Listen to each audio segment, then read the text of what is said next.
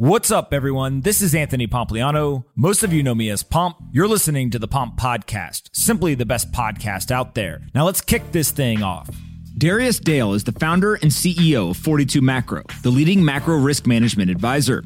In this conversation, we talk about what's going on in the macro economy, what's happening in the financial markets, how Darius is looking at various metrics, and also what you at home should be thinking about as you invest your capital. I really enjoyed this conversation with Darius, and I hope you do as well. Before we get into this episode, though, I want to quickly talk about our sponsors. Today's episode is brought to you by Exodus, the world's leading desktop, mobile, and hardware crypto wallet. They offer beautiful, user-friendly blockchain products that sync across all of your devices, making it easier to send, receive, and exchange over 150 or more crypto assets in one place. And with world-class customer service available to you 24/7, Exodus always has your back. But the fun doesn't stop with staking and trading. They recently launched a new NFT marketplace where you can buy and sell your favorite NFTs on the Solana network. By partnering with the popular NFT platform Magic Eden, they're offering the full Monty on verified collections, with more added every single day. Ready to check it out for yourself? Run, don't walk, over to exodus.com/pomp for your free download today. Again, if you want the world's leading desktop, mobile, and hardware crypto wallet, go to exodus.com/pomp today. Today's episode is sponsored by Abra. They're based in California, and they're backed by top VC firms. Abra is an all-in-one, simple, secure app that allows you to trade over 110 cryptocurrencies, get 0% interest loans using your crypto as collateral, and earn interest with up to 13% APY on stablecoins and 7.15% APY on Bitcoin. You can join nearly 2 million users by downloading Abra from the Google Play or Apple App Store. If you download the app today, you will get $15 in free crypto once you fund your account. You came, you invested, now conquer.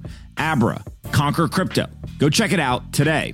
This episode is brought to you by DeFi Technologies. DeFi Technologies represents what's next in the digital economy.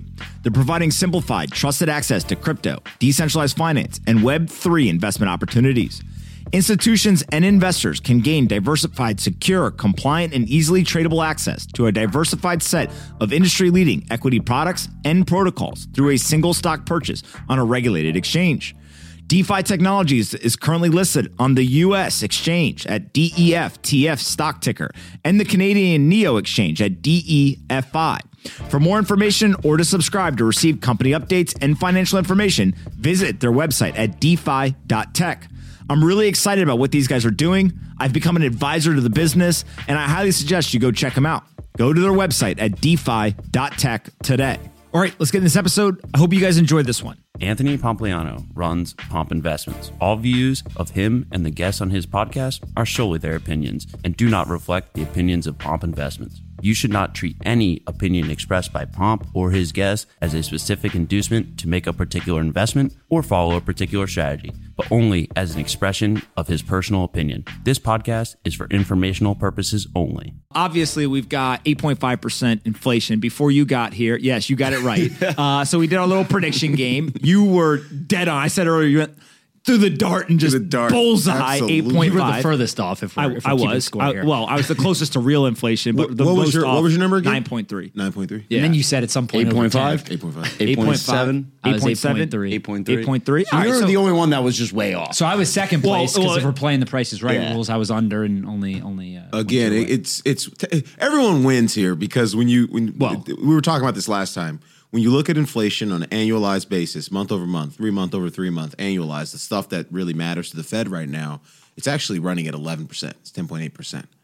And so like we're talking about it growing 8.5% over the past 12 months. But if you look at the pace of growth over the last 3 months, it looks something more like 11% inflation. So obviously we continue to build momentum in the time series. That's a problem.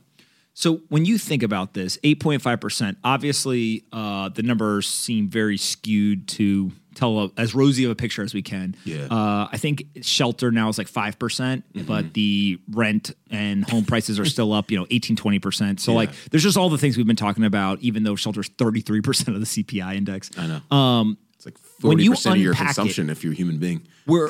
There's one data point in there that was like really, really eye-popping to me. But when you actually look at all of the various components, was there anything that like caught your eye and you were like, this is what I'm paying attention to, or this is part of the components of CPI that I think people should be more aware of? Yes. Okay. It's the second chart I sent you. It is all of the components of CPI. It's the median CPI. So you take everything in the basket, find the median inflation rate, and that's the sort of the median CPI. So you can see how broad-based or not broad-based inflation is. And this is why I keep saying the Fed has a real serious inflation problem on their hands. We just hit an all-time high. If you look at the 3-month, either year over year, or if you look at a 3-month annualized, which we've been looking at over the last few months, 6.4% for median CPI. This is the fastest rate of median CPI, median inflation we've ever seen in this country. Like faster than what we saw in the 80s, 70s, and stuff like that. I don't even know if the time series go back that far, to be honest with you. But seriously, it's a really big deal because it tells you that it's not just energy, it's not just used cars, it's not just auto, all the stuff that they keep trying to, pick and cherry pick to say that inflation is going to be, here today, gone tomorrow. That chart tells you that it's not only here today, it's actually getting way worse. And the other chart I sent you, sticky CPI, which is the stuff that sticks around. So like things that tend to have lagged price changes and sort of have very lagged impacts on the cycle. Sticky CPI accelerated to 6.6% on a 3-month annualized basis. I think that's like, running north of 5% on a year-over-year basis.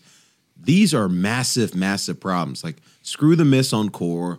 Who cares about headline? This is telling you that there is a real fundamental inflation problem in the economy. And if the Fed does anything that looks like not following up on its tightening path, we're going to have a real serious inflation problem in this country. We're getting 50 basis points next meeting for sure. Absolutely. We better. Yeah. We better. But the problem is, you think we were going to get 50? Yeah, it's not that. Yeah, it's already priced in. So the Fed doesn't like to surprise financial markets.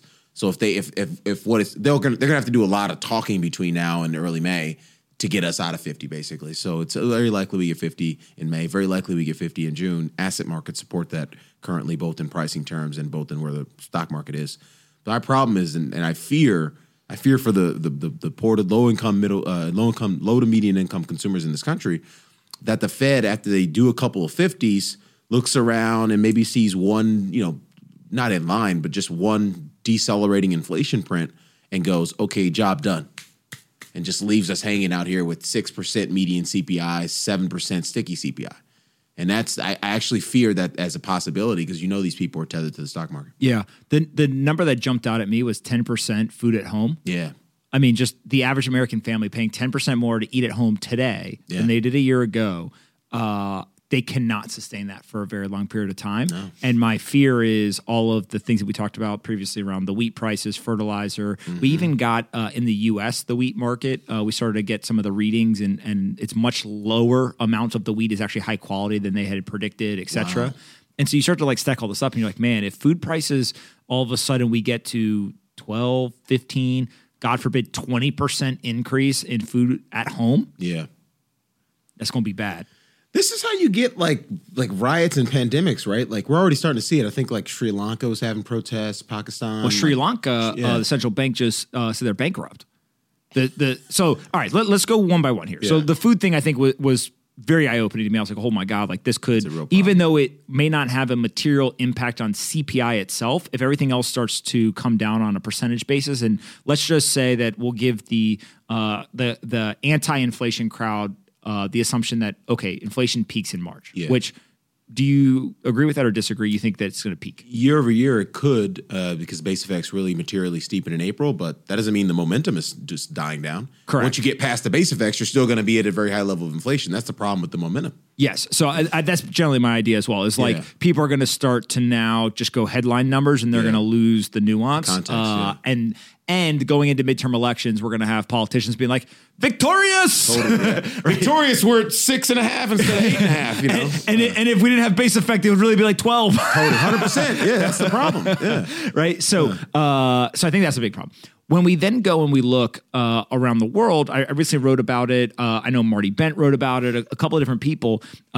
Is we now have had two central banks / governments, however you want to break it down, basically say checkmate, like game over.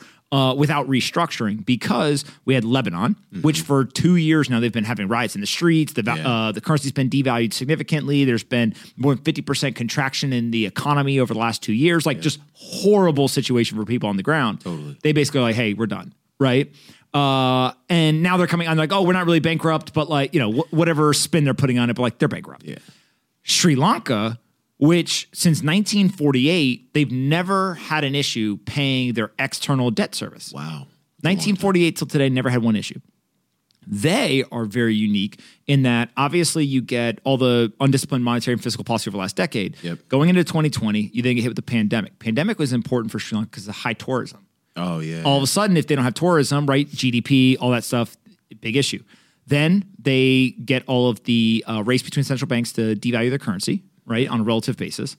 Then they get the hit of the Russia-Ukraine situation, right? And you go step by step by step, and you're like, these people have just been throwing curveball after curveball after curveball. And I think it was Marty's point, which I thought was really good, was he was like, look, the weakest fall first. And so Lebanon, Sri Lanka, like they're not the Fed, right? The Fed has got like all the firepower, and these guys basically are knife fighting. Yep. The question is, are the two outliers, or are we going to see more fall? And again, they won't be Western developed nations where most of the people who are watching this show have to worry about like, oh my God, is my central bank going to go bankrupt? Yeah. But there's still, I don't know how many people are in Sri Lanka, but there's millions of people that live there.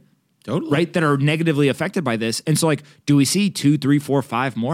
Like, how do you underrate Is there a real material difference than a poor person living on $2 a day in Sri Lanka than a poor person living on $2 a day in India, Lebanon, Nigeria, Morocco? Like, is it really? No. This is the problem. And this is why I think the sort of inflation around narrative on Wall Street is missing the point, which is what's going to cause food and energy prices to stop going up? Are we going to get a glut of energy or a glut of wheat, a glut of corn coming from somewhere anytime soon? Because no, if we don't, the supply and demand will dictate that the price has to continue to rise, to crowd out the marginal buyer, to crowd out the marginal demand. And so that's my point. It's like we're forgetting that, okay, yeah, the inflation might peak year over year for a convenient narrative in the U.S. equity market or U.S. bond market, but that doesn't mean we're not continuing to build the risk that we see protests, not just in Sri Lanka, but in Detroit, in St. Louis, in Minnesota, and people are poor. Poor people. This is a really bad time, man. Yeah, it just feels like they don't have the tools as well. Like the Fed still has some credibility left, right? Although people would argue it's probably diminishing. Many other central banks, like their people don't believe them. Yeah. Right. And they don't have the ability to actually go after it. And one of the things we were talking about yesterday is like the IMF obviously gets called up when Sri Lanka is saying, hey, we're going, bankrupt. And we need help restructuring our debt and payments and all this stuff. IMF's like a payday lender. Yeah, literally. Literally are a payday lender. But they're spending their time recently, if you look at all their public comments, yelling and screaming at El Salvador, which is using two currencies that they don't control, the dollar and Bitcoin, and IMF is yelling at them. Yeah. But at the same time, they've got countries that they can help and service that are going bankrupt. Like it just feels like we've gotten in this weird like virtue signaling / distraction world. Yeah. And did they take the eye off the ball? Yeah. Who is they? That's the question. Who is even they? Yeah. It's a huge piece of it. So what are you watching for now moving forward? So we got the high inflation, right? We've got obviously the Fed meeting. You think that'll be 50 basis points. The market generally thinks that'll be 50 basis points. What is the impact if they go ahead and put for the 50 basis points? And how do you think about that? Yeah. So, I mean, it's again, most of the tightening has been sort of front loaded. And I think this is kind of what's missed in the mainstream narrative about growth. Is that because of the Fed's very unique forward guidance feature, which, by the way, we've really never had this kind of forward guidance where the Fed is telling us, hey, we're going to do this at this meeting and this meeting by then and then and that with respect to its policy agenda and its balance sheet. We've seen so much of the tightening happen already. If you look at financial conditions, you look at real interest rates, the real 10-year tip shield, the real interest rate is up like 100 basis points month over month. Like the mortgage rate straight up to 5%. Yep. High yield credit yield spreads and also yields themselves. Like the cost of refinancing debt is now more expensive than the existing stock of debt. It's the first time we've seen this in 10 or 12 years. And so we've seen a lot of tightening happen to the economy already. And so all the Fed's really doing is just kind of meeting expectations. But what I think is missed amongst consumers and investors is that we're going to see a growth slowdown. It's coming. Get ready for it, and it might be more persistent if the Fed has to do more tightening relative to what's already priced in. Yeah, it just feels like they can't move fast enough. Like there's so much momentum on the inflationary forces that even if they did 50 basis points, does it really have an impact? Like they talk so tough in November, December, January, February, that most people, I think, already moved capital that was going to move capital. And sure, maybe if they tighten, up to 100 basis points, 125 basis points, whatever, maybe tech stocks keep falling. But like, how much further can they really fall if you're already at, 20 times revenue? Could you fall to 15? Could you fall to 10? By the way, like 20 times revenue is a nonsensical number. Like you should be like 2 to 5 times revenue if you're a great business. There is no valuation support until you get to a reasonable valuation. There's a long way down for a lot of these companies. So you think that it could still fall very, very far? Yeah, definitely. I mean, if this is mismanaged by the Fed, here's the worst outcome, because there's a bevy of outcomes, right? The worst outcome is the Fed is getting incrementally tighter as growth is starting to materially decelerate. And there becomes this sort of gap between policy and the economy, which is what happened in Q4 of 18. The sort of base case scenario is that the Fed marches along, hikes interest rates, does quantitative tightening, and growth starts to decelerate faster. And the market's like, nah, dude, we need you to chill. Otherwise, we're going to go into recession. The bull case is that we get like some very sharp deceleration in inflation, which our models aren't projecting, at least not until Q1 of next year. And we get a very sharp deceleration in inflation on a very near-term basis that tells the Fed to stop, pull back a lot of this tightening, and that growth deceleration is not as big because you get sort of a artificial inflation of real incomes.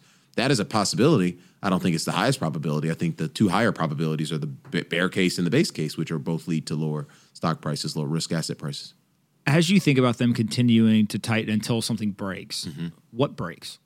Like, what do you think is the thing that alarm bells go off? They say, all right, stop. Yeah, so I'm going to borrow the work of the great Joseph Wong here. Fed guy is a really great follow on Twitter, by the way. Oh, by the way, this was really cool. So I was at the ETF conference. I came after the conference to meet a friend, and we went to the bar outside the Fontainebleau, and this guy, Andre, shout out to Andres, he goes, I ordered to drink, tried to pay. He's like, oh, no, on the house. It's for you.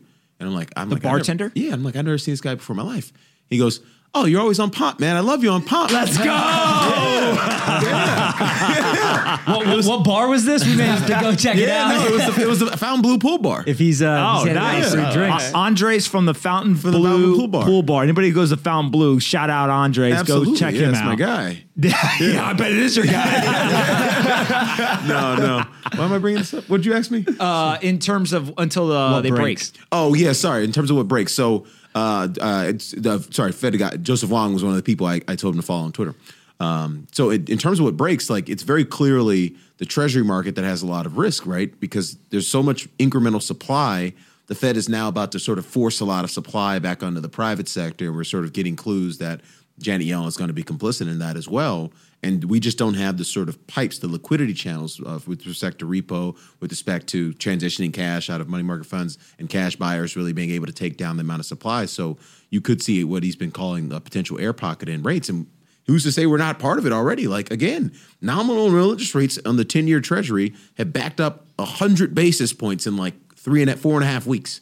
Like, this could be the air pocket we're in right now. And who knows where that ultra terminal rate is right now. But, there's some people trying to step in and buy treasuries here. And I certainly don't disagree if inflation is peaking. That typically is what you would do. However, these sort of liquidity dynamics from an interbank perspective is something that needs to be respected because it is somewhat new relative to where we've been in previous cycles. Yeah. It also feels like Bitcoin has been matured to now where it entered this conversation. Yeah. And I think a lot of I'm going to separate out in a very overgeneralized manner. You have the Bitcoin holders who are retail folks who treat Bitcoin as a reserve asset. And then you have Bitcoin who is being treated as a risk asset by, I'm going to just call it Wall Street. Wall Street, yeah. And if you think of those two things, historically, the people who treat it as a reserve asset, they don't give a shit about interest rates. I'm a dollar cost averaging into Bitcoin, whatever. And that's proven to be incredibly valuable. Absolutely. Still up till today. Is there anybody that's owned Bitcoin on a 3-year basis that's underwater? I think 4 years for sure is positive. I don't know about 3. I think 3 years would still be up to. Yeah. Basically, if you hold it for 3 years, historically you've been good. The Wall Street crowd really cares about this stuff, though, right? And so now that I think a lot about like the earth is shifting beneath Bitcoin holders a little bit of things that used to be undeniably true based on math. So I'll give you an example. Correlation to tech stocks. you could look at the math and you could say sometimes it's correlated, sometimes it's not, but over a long period of time, it's non-correlated, right? Meaning that, it fluctuates, whatever, but it's non-correlated. Since 2020, there has been a very high degree of correlation, including, I think it was last week, we hit an all-time high in correlation to NASDAQ. And so some people may say, oh, it's just a 2-year stretch and like it'll go back to being non-correlated. Some people say, no, now that it's been quote unquote financialized and Wall Street has adopted it, it's going to remain correlated. I don't know. I don't have a crystal ball. But I think that shifting kind of underneath our feet is important because Wall Street also brings other things. They sell at the end of the year to go ahead and reap management or carry fees. Yep. They sell for taxation. Like there's all these components that go into it. And so it makes you reevaluate a lot of your previously held perspective. Totally. And maybe you change your mind, maybe you don't, right? But like when things are changing, I fear that some portion of the Bitcoin community and then the greater crypto community holds on to what used to be true, but they're not looking at the most recent data. Well, that's the nature of finance. It's always changing, and this is why sort of what we do at 42 Macro is we look at the world in rate of change terms.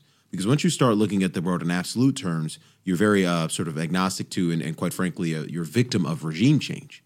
You don't realize that you're a frog being boiled in a pot of water of inflation or boiled in a pot of water of correlation risk or things of that nature. And so what you really care about is the change in these sort of states, the change in growth, the change in inflation, change in policy, change in correlation, change in overall risk preference and risk tolerance. Like that stuff is what really drives financial markets forward or at the margins. So I think you're absolutely right. You're spot on to point out the risks. But I mean, whether it decouples or recouples, I'm not quite sure that really matters because ultimately, it's an asset that is designed to sort of, kind of be a counter-cyclical asset relative to a lot of the shenanigans that we're seeing from a policy perspective.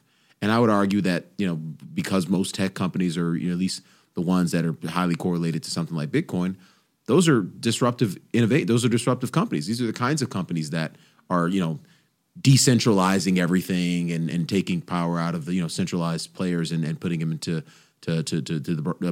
putting them in the masses' hands. Generally speaking, obviously not every company, but so I do believe that there's probably something fundamental about why Bitcoin is correlated to those types of enterprises.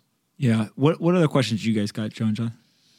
Yeah, I would just ask what you expect the average individual to do, right? Obviously, people are in different financial circumstances. What should they think about? Yeah, what should they think about when it comes to protecting themselves for what you think inevitably is going to happen? Yeah, I mean, look, I say this all the time. Like, just cash is a very dangerous weapon in a good way for an investor in a time like this.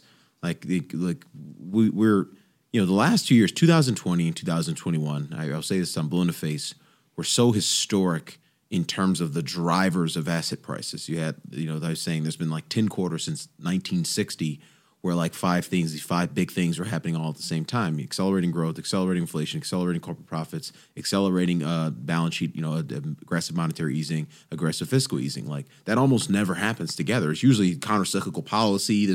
And so all these things were like a plus, check for the financial markets. And that's why we saw such aggressive price appreciation in Bitcoin, crypto, stocks, et cetera.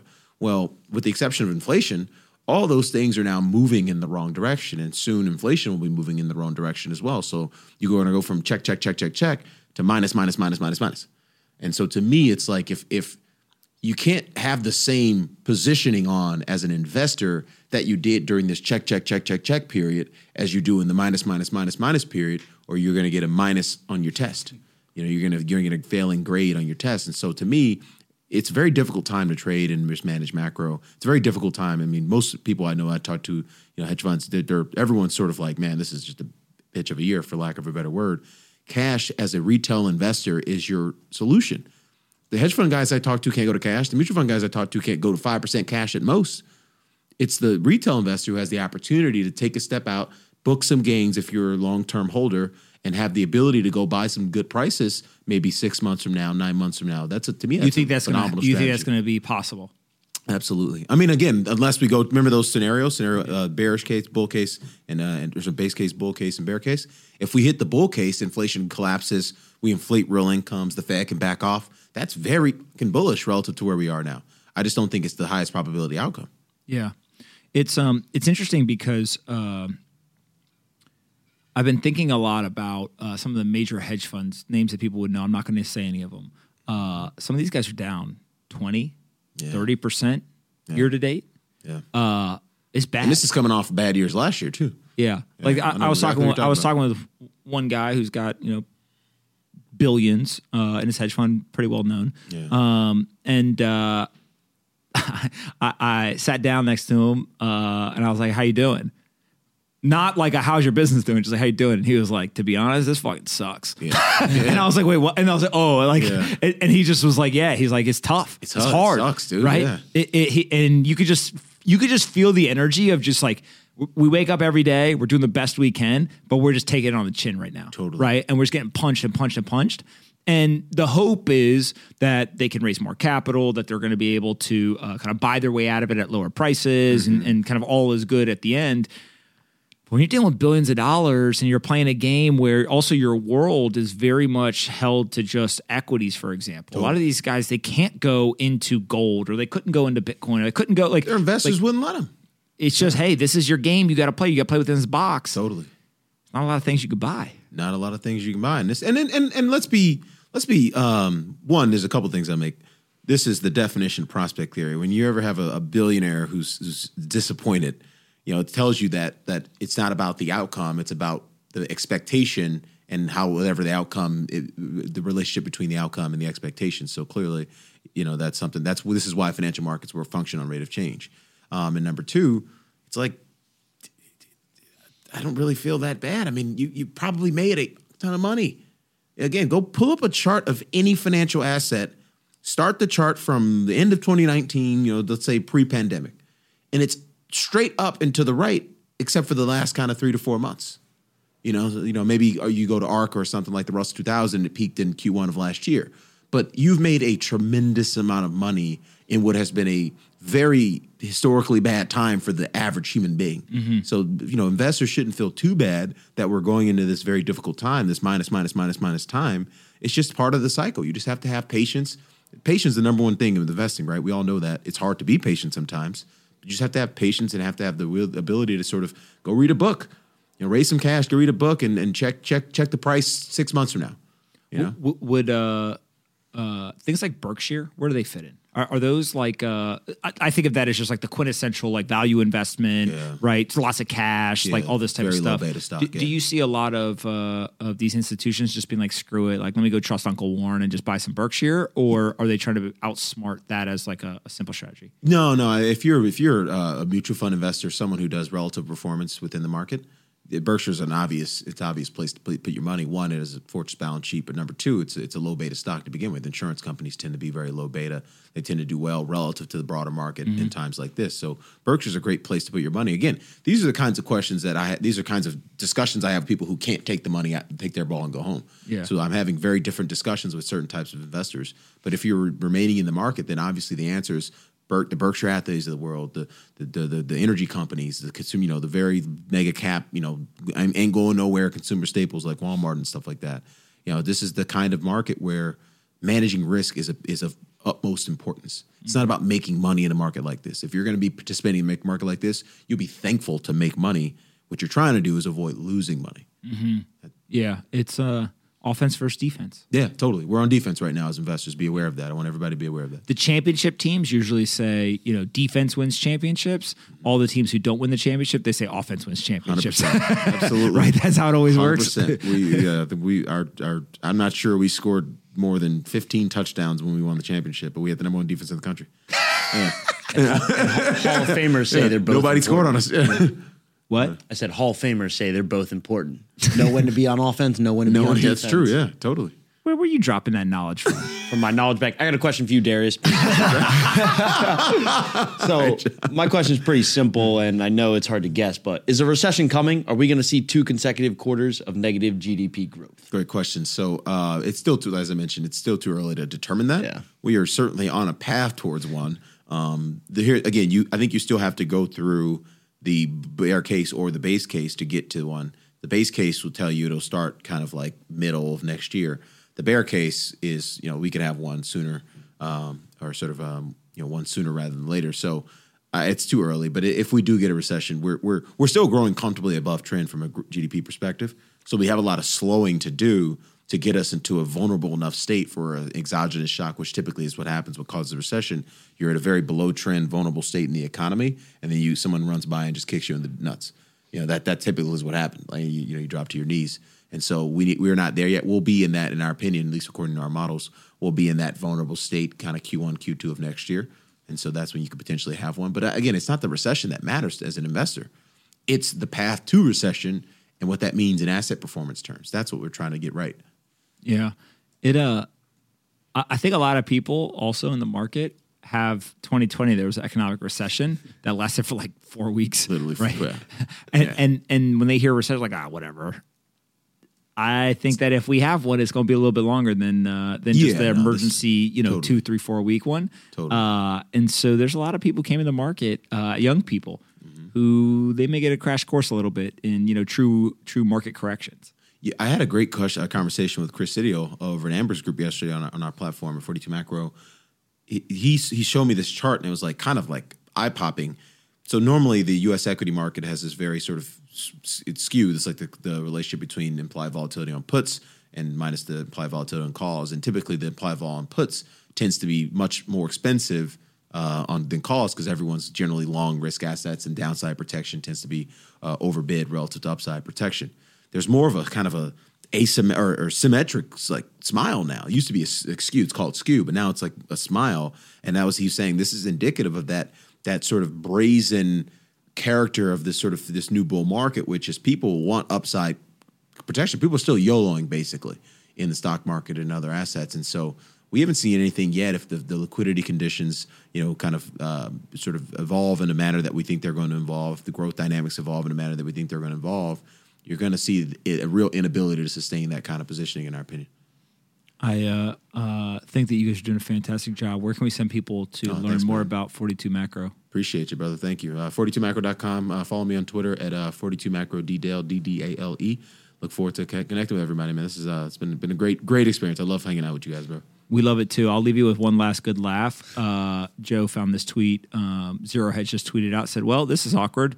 The Twitter board has hired Goldman to advise if the Elon Musk $54.20 offer is too low.